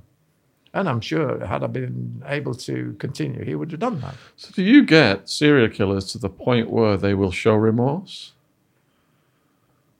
It just doesn't arise. It doesn't arise. The fact is, they regret. That's the wrong criterion people use, but it's the wrong criteria. I want them to understand why they did it in terms that I understand. Yeah. That's remorse is the icing on the cake. It doesn't matter. They regret doing it, and they won't do it again. That's what I'm after. Yes, that's what I'm after. Do you know why you did it? No. Well, then I'm going to keep you here until you do know why. Do you know why you did it? Yes, I did. Yes, my father threw my mother downstairs when I was 4, and I haven't forgiven him. I said, well, that's a long time ago. That's 20 years ago now, isn't it? Yes. Do you accept that? Yes. And if he accepts it, so again, the idea of remorse and is it there or not is a halfway house. It's the best you can do, or a quarter-way house. It's much better to say, why did you do it? Tell me why you did it. Oh, you just had it coming. No, that's not good enough. I want to know precisely why, and I want to have evidence that the frontal lobes are now back in working order, as they are with everything else. His frontal lobes work perfectly well at planning murder. It's just that the drive to plan it, as I said in his first interview, there's nothing wrong with killing, is what he told me. And there's a lot wrong with killing. I think killing people is a disease. It's a medical disease. And he needs to be able to undo that. And that is what matters. It's a medical cure, not remorse. Remorse is flim-flam. I want something solid. I want him to explain why he killed. He understands, in the same terms I understand why he killed. He has to repeat my model to me and own it. He has to have agency for it. He has to understand where it's coming from, what it's doing, and how to get rid of it. So that when, in later occasions, somebody imitates or brings back a picture of his dad, shall we say, he can recognize this and say, well, no. I mean, what I do in right across the psychiatric spectrum is to say, I'm 75, not 3. You can't do that to me anymore. And that works beautifully. Once you get to the stage, they can say, well, no, that doesn't affect me anymore. Like Lenny says. I said, your mother's coming to hit you. What are you going to just told you? You can't hit me, Mum. I'm an adult. I'm twice your size. You can't do it. No block, no reaction, no instinct, no tantrum, nothing. Just the reality is, Mum, I'm bigger than you. It's over. Over, right? The fact it's no longer happening, because that's the other breakthrough, that the axe was falling all the time. With Alec, his dad is throwing his mother down all the time. It never stops. Why should it stop? So I say it stopped. Yeah, who are you? Oh, it stopped. And once it stopped, there's no longer any interest. But, once they've gone through that, they look at what they've done with a sort of immense sadness. Oh, yes, that's true. Sadness. I think, and it's sort of like remorse plus. It's much more. It's much more. I just reacted to see that video of Lenny explaining why he killed, and at the end of it he said, and I just battered him, he said, and he was just, and I just kept doing it. And he just, the sadness in his voice, and the understanding that why this thing came over him. But there's a sort of relief. I feel that there's a relief for them in having an explanation and owning an explanation for why this thing happened. Not an excuse. It's an explanation. Because part of them and the explanation is a relief for it should be a relief for society that we have got an explanation, so we can put in prevention, which it's looking after the kids. Because part of them does know. I mentioned Harold Shipman. He eventually did stupid things that the police, to let the police know, to interfere. So there's part of him knows. To stop it, but powerless to stop, a bit like an addict, I suppose. Oh, definitely. They know that's the same, it's not doing them any good, but they're doing it. An addict takes drugs to block the frontal lobes even more. The same thing. I have to say about Sue and the videos, her description of the videos is the most acute I've ever had. She looks at them and she describes them in a way. I mean, that's true. I know you and knew them. Yeah. What I want to do is to hammer home the thing about trauma. I've invented something I call the trauma tetrad. That's a 4-point thing. Okay, with Lenny. So the first point is Lenny an adult? Yes. Can he tell his mother this? No. Should he be able to tell her? Yes. Does he know that his symptoms of violence come from his inability to tell his mother? No. But when he does, they go. That's the 4 points to apply to Lenny. Now you apply them to Alec, right? 1. Was Alec's father wrong to throw his mother downstairs? Yes. Can he tell his father this? No. Should he be able to tell his father this? Yes. And did he know that all his symptoms of serial killing came from his inability to tell his father? No. But when he can, and when he did, they went. I mean, the idea that what happened a long time ago can still be having a devastating effect on you is a difficult concept to grasp. And it's easily mocked, it's easily thrown away. And far too many psychiatrists do that. And they're humiliated because they spend time with people not asking these penetrating questions, these subtle questions, these nuanced questions, and coming away with nothing. And they spend hours or years or whatever, work, and they still come back with the same stupidity, the same non-thinking, the same block. Well, you called it frozen terror. Yeah, because it's speechless terror, frozen terror. It's you can see your job is dissolving that. Yes, but you can see if you don't have the tools or the insight.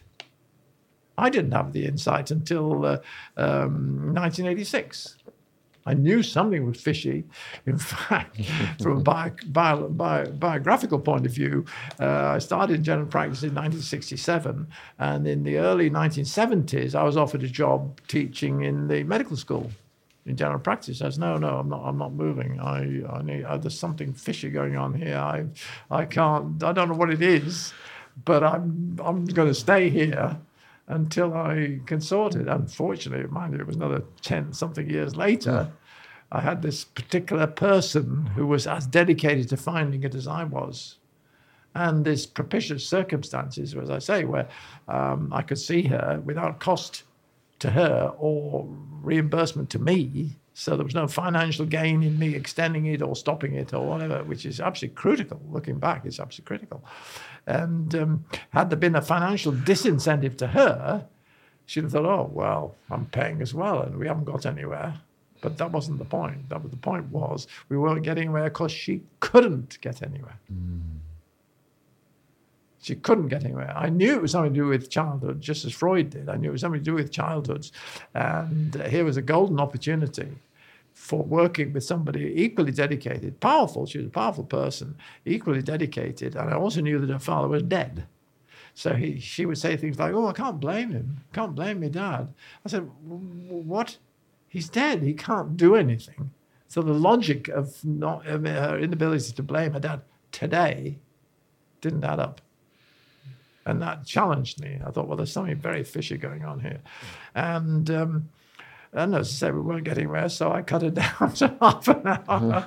And we got even less far. And then I went back to her. I thought, well, she must have thought, well, this chap's not going away. He's not.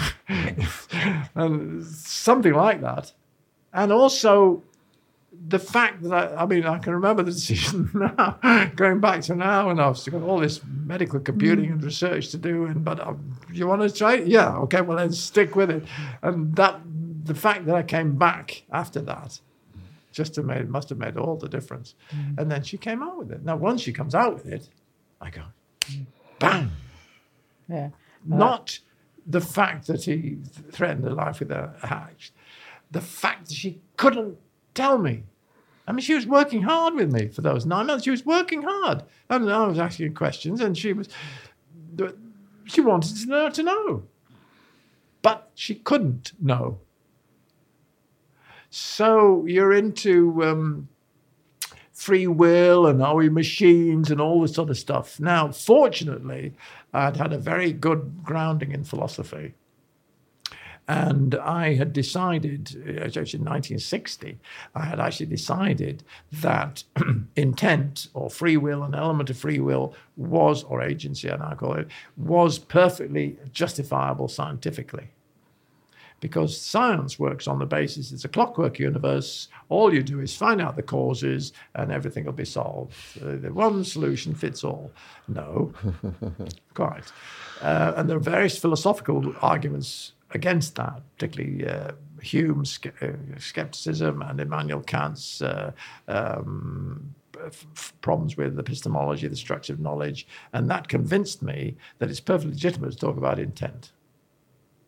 Scientifically, you can talk about intent. It's subjective, you see, and everything has to be objective in science. But this is an element of subjectivity which is actually fundamental. And I recently wrote a whole series of philosophy papers on this, which I've listed in the book, 10 in all, with the Philosophy Journal in China. And I've gradually developed the theory, the model, such that it includes Hitler's childhood and Hitler's changes. But the crucial thing is that you sit down with somebody and they've got an intent. They may be twisted, they may be going the wrong way, they may be upside down, the wrong way backwards, but they've got an intent and they want it to be straight. And you have to sell them a package which says, straighten this out and you'll be able to think straight. Really? I like one of your earlier aphorisms, which was parenting keeps infants alive, but adults insane. It's true. Because you go through life saying, is this all right? Is this all right? Looking over your shoulder all the time. No, you're an adult now. And the parent's got two obligations. Anybody who's had recently a small baby, I should learn it. You've got two obligations. Bring the child up and bring the child up to be independent. Now, that's very difficult if you haven't been brought up independent yourself. And a lot of parental anxieties, and some of them are perfectly justified, come down through the child. So the phrase that answers that is, it takes a village to bring up a child. And with industrialization, a lot of villages have disappeared. So you're brought up in a tower block and you don't meet other people. You don't meet parental allies who have a different view of the world and of you. And that's what you need. So childhoods are important. Is there a tipping point with childhood trauma that eradicates empathy for the rest of someone's life? Can that happen? Absolutely. Absolutely. I'm not going to tell you what it is. But the child, I've spoken to, I don't know, 50,000 childhoods over the years or whatever.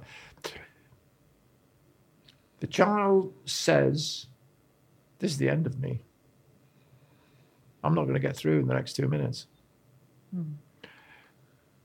It could be totally wrong, could be totally fictitious, but if the child sees that, and people got different thresholds, and sometimes it's quite obvious, and sometimes it's verbal, I'm going to kill you when I get home, and all this sort of stuff. It's the threat to life powerful enough to breach what the child can do. Again, it's agency. Can I do anything to get out of this situation? No. He's much bigger than you, and you're in trouble. That varies right across. You can't say such and such will affect this person this particular way. You can't do that. But it's like a leg. You fall over, and somebody's got a weak leg and it breaks. Somebody's got a strong leg, it doesn't break. So maybe the same trauma for different people has a different impact, different some people are picked up and some people aren't. Yeah, but also some people, maybe it's just a sneer. I've got this incredible photograph. I don't know if this is germane, but I've got an incredible photograph of Donald Trump, aged 18. And his father's sneering at him. Bit bigger. But his father's sneering at him for the rest of his life. And that's what's trouble now. You see, I've got this sort of picture of the men, as it were, and I think a lot of them were sort of born into concentration camps. You can imagine if you're born into a concentration camp, you're not going to trust anybody with anything. Particularly the guards, particularly the people with authority. Is the shutting down of the empathy, is that a protection mechanism? It doesn't arise. Everybody's dangerous. Everybody's going to get you. The only way is to hit them first. And empathy is for the birds. It just isn't available. And if I can tell you what Alex said, when he really got hold of it, he said, when you're 4, when you have a tantrum, you stamp your foot on the floor. When you're 24 and have a tantrum, somebody dies. And then again, he was a very insightful young man, despite his discrepancy. He said, I got married when I was 18. I had everything I wanted. Meals cooked, everything available, laundry done, everything. Everything was fantastic. But I could only talk with my fists. So in order to do that, in order to say that, he's now learned to talk with his tongue. And he can see with great regret, obviously, what he did before. And I'm sure that's what happens. That's what we're talking about. His parents, particularly his dad, had taught him that human beings are violent and you talk with your fists. You don't talk motions, very weak and sloppy and all that sort of stuff. And that's how he summarized it. I could only talk with my fists. And that's the human tragedy. What's the relationship between psychopathy and narcissism? They're confusion in terms. Okay. There's a whole string of lunatic terms which mean sod all. I was going to say. I mean, nasty behaviours. They don't, I mean, and the same with personality disorder and sociopaths, and they're all invented labels by frustrated lexicographers. That people they try very hard and they make no progress. Well, so they say, well, it's the patient's fault. They make wonderful classifications. The whole of the DSM-4, the DSM-5 as it is now, the psychiatric is crap. It's a classification of nastiness, really. And it's not. It's And the not medicalisation of it. It's not medicalising it. No, it's not even medicalising it. It's codifying it in a view, which is you can do nothing about it. These are symptoms people have, so therefore it's a brain change. It's a chemical change. It isn't. It isn't. It's a trauma. Human beings are born lovable. They're born talking. They're born mingling. Their minds mingle. That's what it was. The phrase is their minds mingle, and they mingle because that's what they're for. I mean, I like talking to you. Why?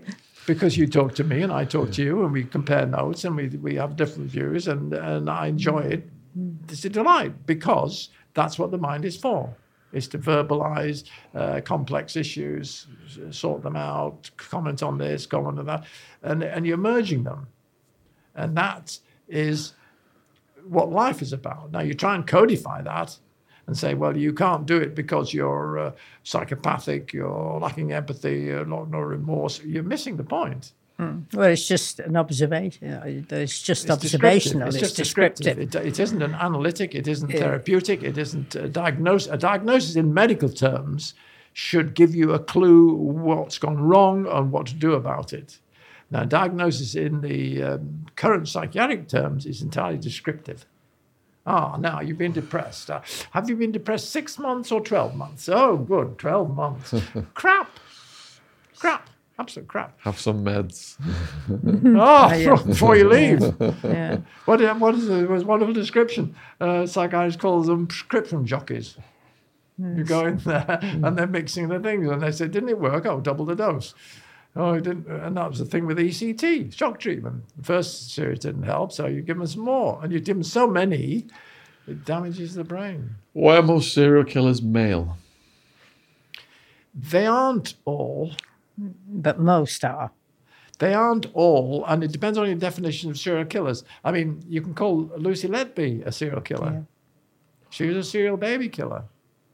And one of the podcasts we saw of yours, she's in for a terrible time in the prison, which is a reflection on the prison service. She should not have jungle justice. But anyway, so the reason behind your question about men is a lot to do with the socializing.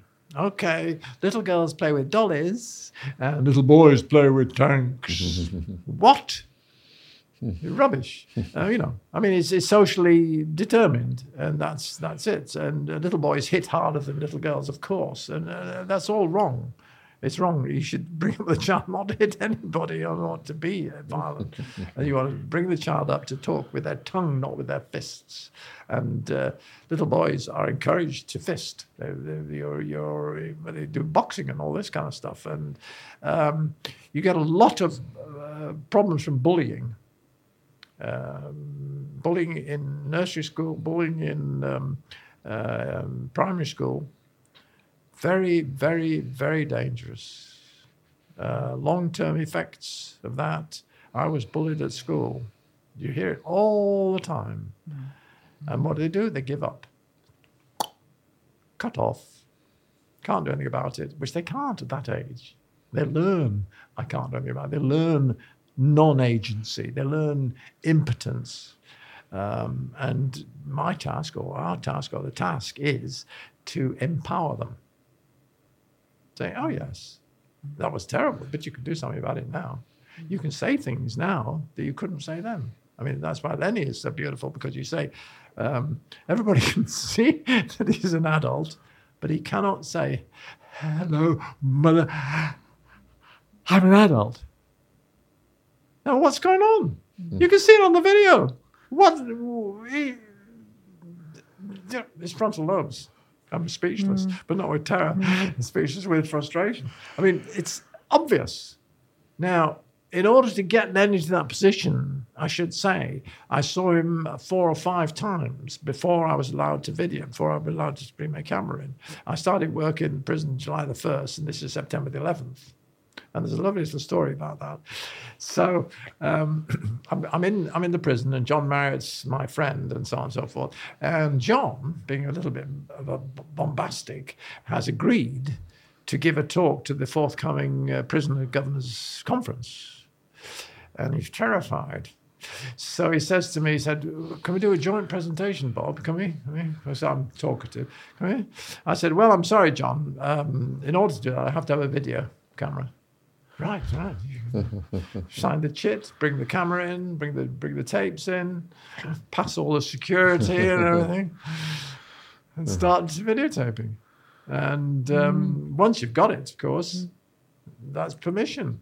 And so July the 1st I start, it was a Monday, and then September the 11th I take me video in, and in the morning, as it says in the video, I say to Lenny, all right, if I videotape him, talk about trouble with parenting and stuff like that, and I start off in the video. So how would you explain to other people what we're talking about and why? And he's straight in there. Because I've had 3 or 4 sessions before tuning him in. And in it, he says, if you'd call yourself Dr. Johnson, I wouldn't have had naught to do with you. Because you're on this equal level.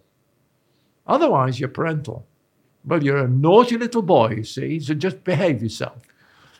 Shuts them off like that. And if you're not careful and you're a parental figment, then you're in trouble, because that's who they tend to get angry with, shall we say. And that's really what happened with Freud, if I can go into that a bit. Yeah. Freud said, transfer onto me your parental feelings. Right. And if I'd done that in prison, that wouldn't have lasted very long. No. And the other thing about Freud is, in 1900, he writes in The Interpretation of Dreams, an incident with his father, who was quite a irascible man. And he's 7 or 8. He recalls when he was 7 or 8. And he goes into his parents' bedroom and pisses in the pot. And his father shrieks and said, the boy will come to nothing. Oh! And you can see Freud's pens digging into the paper as he says this. Now that's in 1900, when he's 41. And when he's 89 or something, in 1937, he's writing about Moses and monotheism. And he says, well, we're actually talking about fathers here. You may trust them, but you will always be afraid of them. So if you had a problem with fear of dad and you went to see a Freudian, you'd get nowhere. And I was frightened of my father, no question. He had a very bad temper, a temper. He was a very upright man in many ways. Now, there's a lot of good things from him, but he had a temper. And looking back, I was frightened of him until I was 49 in 1986. And I was able then to allow the person in front of me to express fear of her father. Before that, I'm quite sure, I've recorded sessions way back to the early 60s, and I'm sure anger you're allowed. I wrote a thesis on anger. But fear, I'm sure they started saying, no, we won't talk about it. No. I would have stopped them. So you had to open your own box. It had to be opened already without anybody. Otherwise, I wouldn't have allowed it. I'm quite sure. It's dangerous. A frightening parent is in charge of your life. That's the point. The parent is your life support system until you look after yourself. And that's why what the parent has to do is to wean them physically, emotionally, and otherwise. And assure them that they can live on their own. And it's not always easy. It's not easy because parents get very anxious and they hang on. That could happen to you. I want to do so. I can do it for you. I can do it. Fine. That's not the answer. The answer is they have to learn themselves. They have to learn to toddle. That's the toddling metaphor. They have to learn to stand on their own 2 feet, all right across. You can't stand on their feet for them. They have to do that themselves. And you can easily do whatever you've learned to do, but they have to learn to do it. And that's what the doctor has to do. That's what I had to do in the prison. I wasn't frightened of their dad. Up until so I was 49, I probably was. So I couldn't discuss that. And I wouldn't have gone into the prison. I wouldn't have gone into the prison. And it would have been dangerous for me to go into the prison. But once I knew that there was no need to be frightened of dads or mums, I mean, whichever, it doesn't matter which it is. And because what I learned was that the infant is gender neutral. Despite what Freud said, the infant is gender neutral. One of the parents is usually the dominant one, but it doesn't matter. The gender is of no consequence to the infant. The infant wants to know, are they being fed? Are they going to be looked after? Are they kept warm? Are they going to be loved? Are they going to be given affection and support? And if they're not, then they have to make do, and they make up a whole series of things which drive them. I mean, just to go back to the political one of Trump's recent rallies, he said, "I've never had this much support in my life." That's true, and he isn't getting it now because he's looking for parental type of support. He doesn't call it that, and if you suggested that, he would lock you up or whatever he would do. But that's the bottom of it. So why do you think there are so many male killers? Well, I do think we are a particularly gendered society, and there's expectations of men that are rather different from expectations of women. But I was thinking also that we're an incredibly coercive society. That the assumption behind all the legislations that's tumbling out constantly is that people won't behave themselves unless there's a big stick behind them. And that is so wrong. And I think that feeds into a particular type of toxic masculinity which goes round with big sticks. And I don't think our government processes are particularly good role models. So I would like a kinder society, and a society that trusts each other to be kind, and institutions where compassion and kindness is put at its heart, and that includes schools. I think schools have become very coercive places, not only for the students but also for the people that work there, the teachers. And there seems to be an assumption that experts are no longer needed. That they have to be controlled in some way, and they've got. If they do, I mean, I know most about the education profession and the health profession. So, in fact, agency is being taken away from teachers, and curriculums and protocols are being imposed. The same thing is happening in medicine. So doctors can't use their clinical judgments, and teachers can't use their compassion. So, I really would like a society that, that's kind and trusting. And I mean, that's... And our public services are being atomized and scattered and shattered, really. Yeah. My mum quit as a teacher because of the bureaucratic strangulation. Do you think we're tiptoeing into Orwellian totalitarianism? I hope not. I could write a dystopian novel about that, but I would like to. It's a bit like what's happening in China. But just take Lucy Letby. The whole layer of managerial lunacy. Doctors trained medically, and they should make medical administrative decisions, as they did when I was a medical student, then it's part of the denigration of the national health system. They need managing. Oh, they save money. Wrong. The doctors know what the health service should do. And Letby is a case in point. They said, just a minute, this is going to, no, our reputation, our commercial interest. What? It's absolute garbage. And I want to mention the recent article in The Economist, because this is really remarkable. It came out on the 26th of June, 2023. And I've summarized it here. And basically, I've taken the figures from there. And they say that each prisoner costs us all £50,000 each and every year. So if you add another 100 prisoners, that's 5 million extra every year. And guess what? The plans the government has is for 100,000 prisoners shortly. But no extra funding. Talking about, building more prisons. Building more prisons, it's an expensive way of making things considerably worse.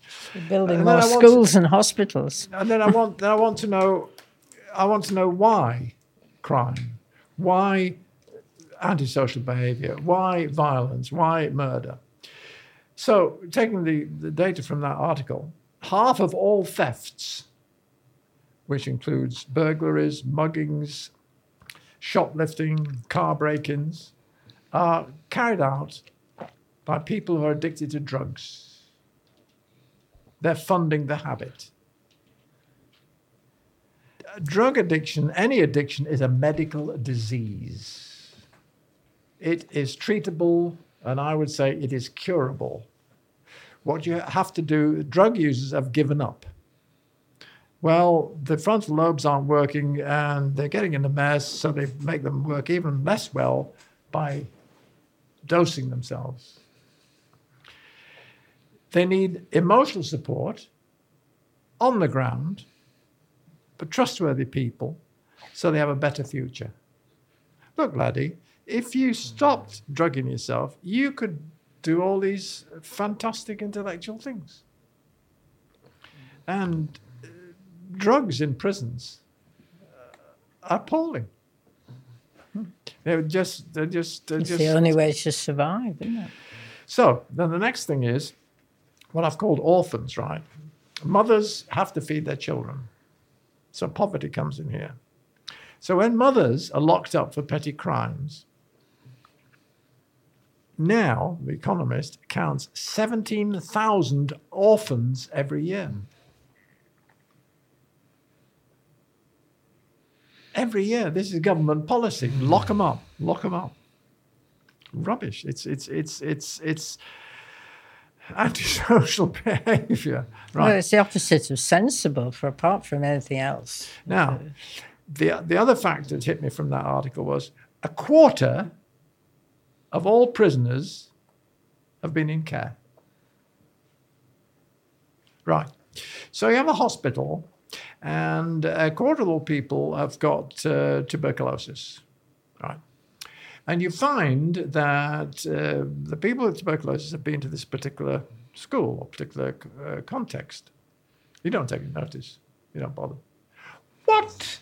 That's medical negligence. You want to stop tuberculosis, you go to the source of the tuberculosis. Here you have a quarter of the people have been orphaned with childcare.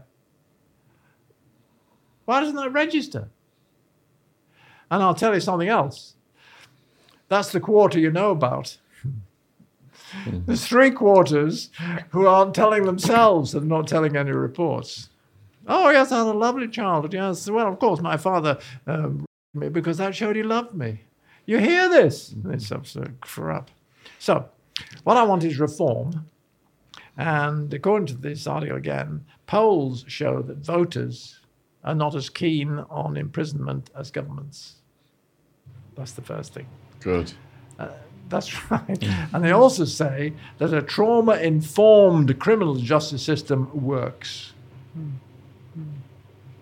So, Sure, and what we want is an undertaking that this will produce a trauma-informed criminal justice system, because I'm not going to rest until it does. That is what we are campaigning for, and that's why your work dovetails nicely with our mission statement, which is to end the war on drugs, end mass incarceration, low-level drug users referred to mental health. Look at what they do with Portugal with the heroin users, gone down to record lows. And prisons, more Dr. Bobs required, definitely. Yes. We're almost at 2 hours. Is there anything you'd like to say in conclusion to the viewers who've been with us on this journey? I just have to take that last point. I came up to Manchester 3 years ago for a webinar organised by Edwina Grosvenor on one small thing. She'd done a lot of work in prisons. And there were feedback from the webinar, and they said, more Dr. Bobs in the prisons. And I mean, it's a totally different way of looking at what is a scary thing. Your house is broken into, your car is broken into, very traumatic, very painful, and a lot of anger. Oh, yes, I know. I wanted to show the viewers this. There's this book, You Will Not Have My Hate, and there's another book, I Shall Not Hate.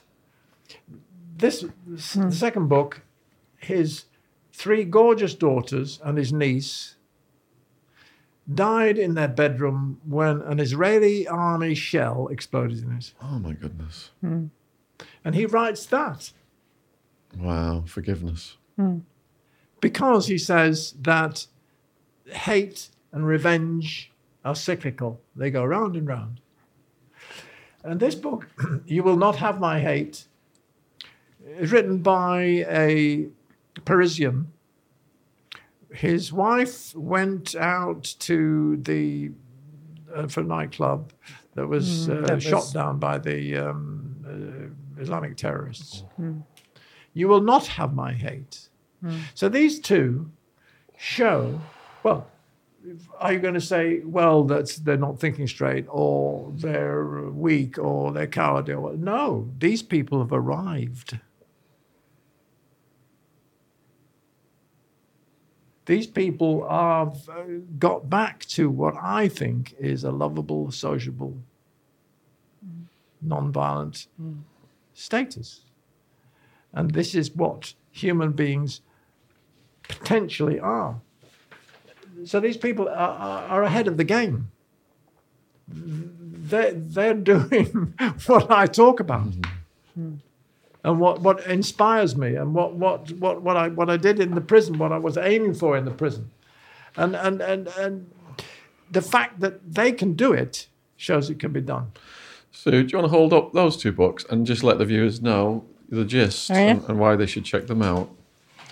Yeah, this is my book. It's really the backstory to our adventures when we went down to the Isle of Wight and Bob started working in the prison.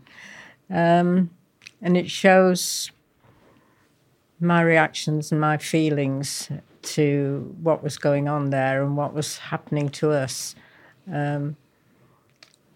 We ended up actually in the High Court being prosecuted because Bob was letting prisoners' faces be shown on television. But that's part of the story. And for people who are just listening to this on audio, it's called The Prison Psychiatrist's Wife by Sue Johnson. And there's a foreword by Charlie Bronson, who I feature in the book. Yes. So it's a good read. It makes people cry, I think. Oh. But yeah. And you've got next to that. Oh no, that's my notebook. Okay. But that's Bob's book. Yeah. Bob's latest book, should I say? Because the publisher was publishing that, and we were discussing it on a Zoom.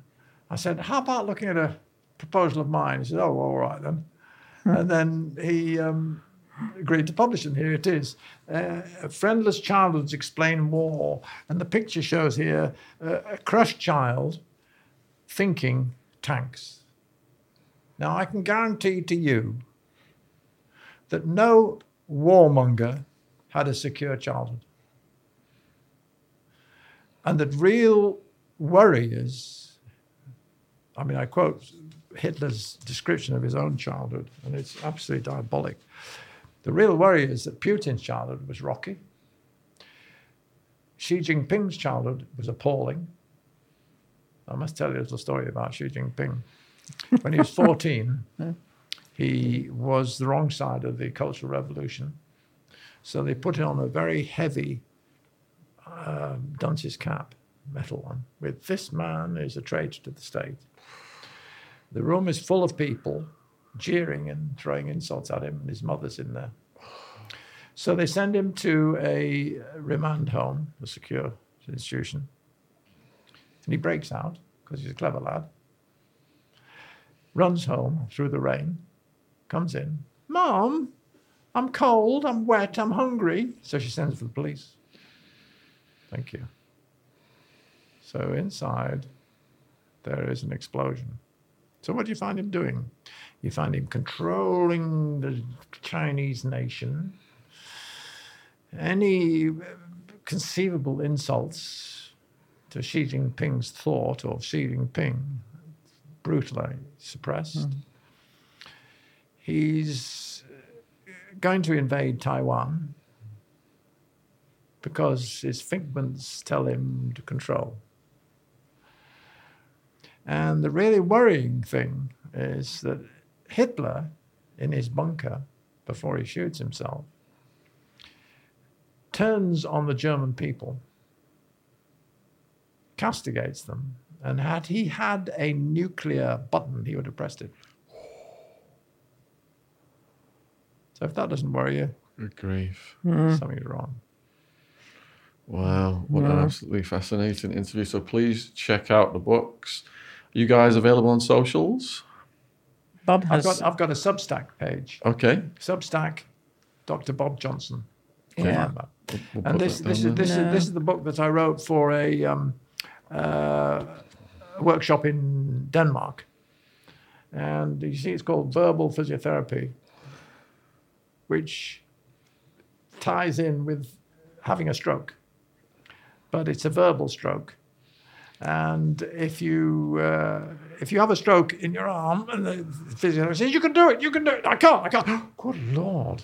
And you keep at it, you can do it. And that's exactly what happens with the verbs. Hello, mother, I'm an adult. Do you believe that? I will do. And they get stronger. So it's verbal physiotherapy. So the place I write most and you can comment on most is the Substack page. Okay. That's I have an Substack. Instagram, which I have to start using now. I think I've put one Substack picture Dr. of this Bob up, but I don't think I've put a picture of myself up even yet. Oh, well, huge thank you for coming on, guys. I hope you've enjoyed this as much as me. Please put your comments below the video. Let us know what you think. And please check out the books and support this important work. And huge thank you again. Cheers. I just want to say, Sean, this has really been a wonderful experience. Thank you so Thanks. much. I really Yeah. appreciate it. Thank you very much. Cheers. Thank you. Cheers. Fantastic.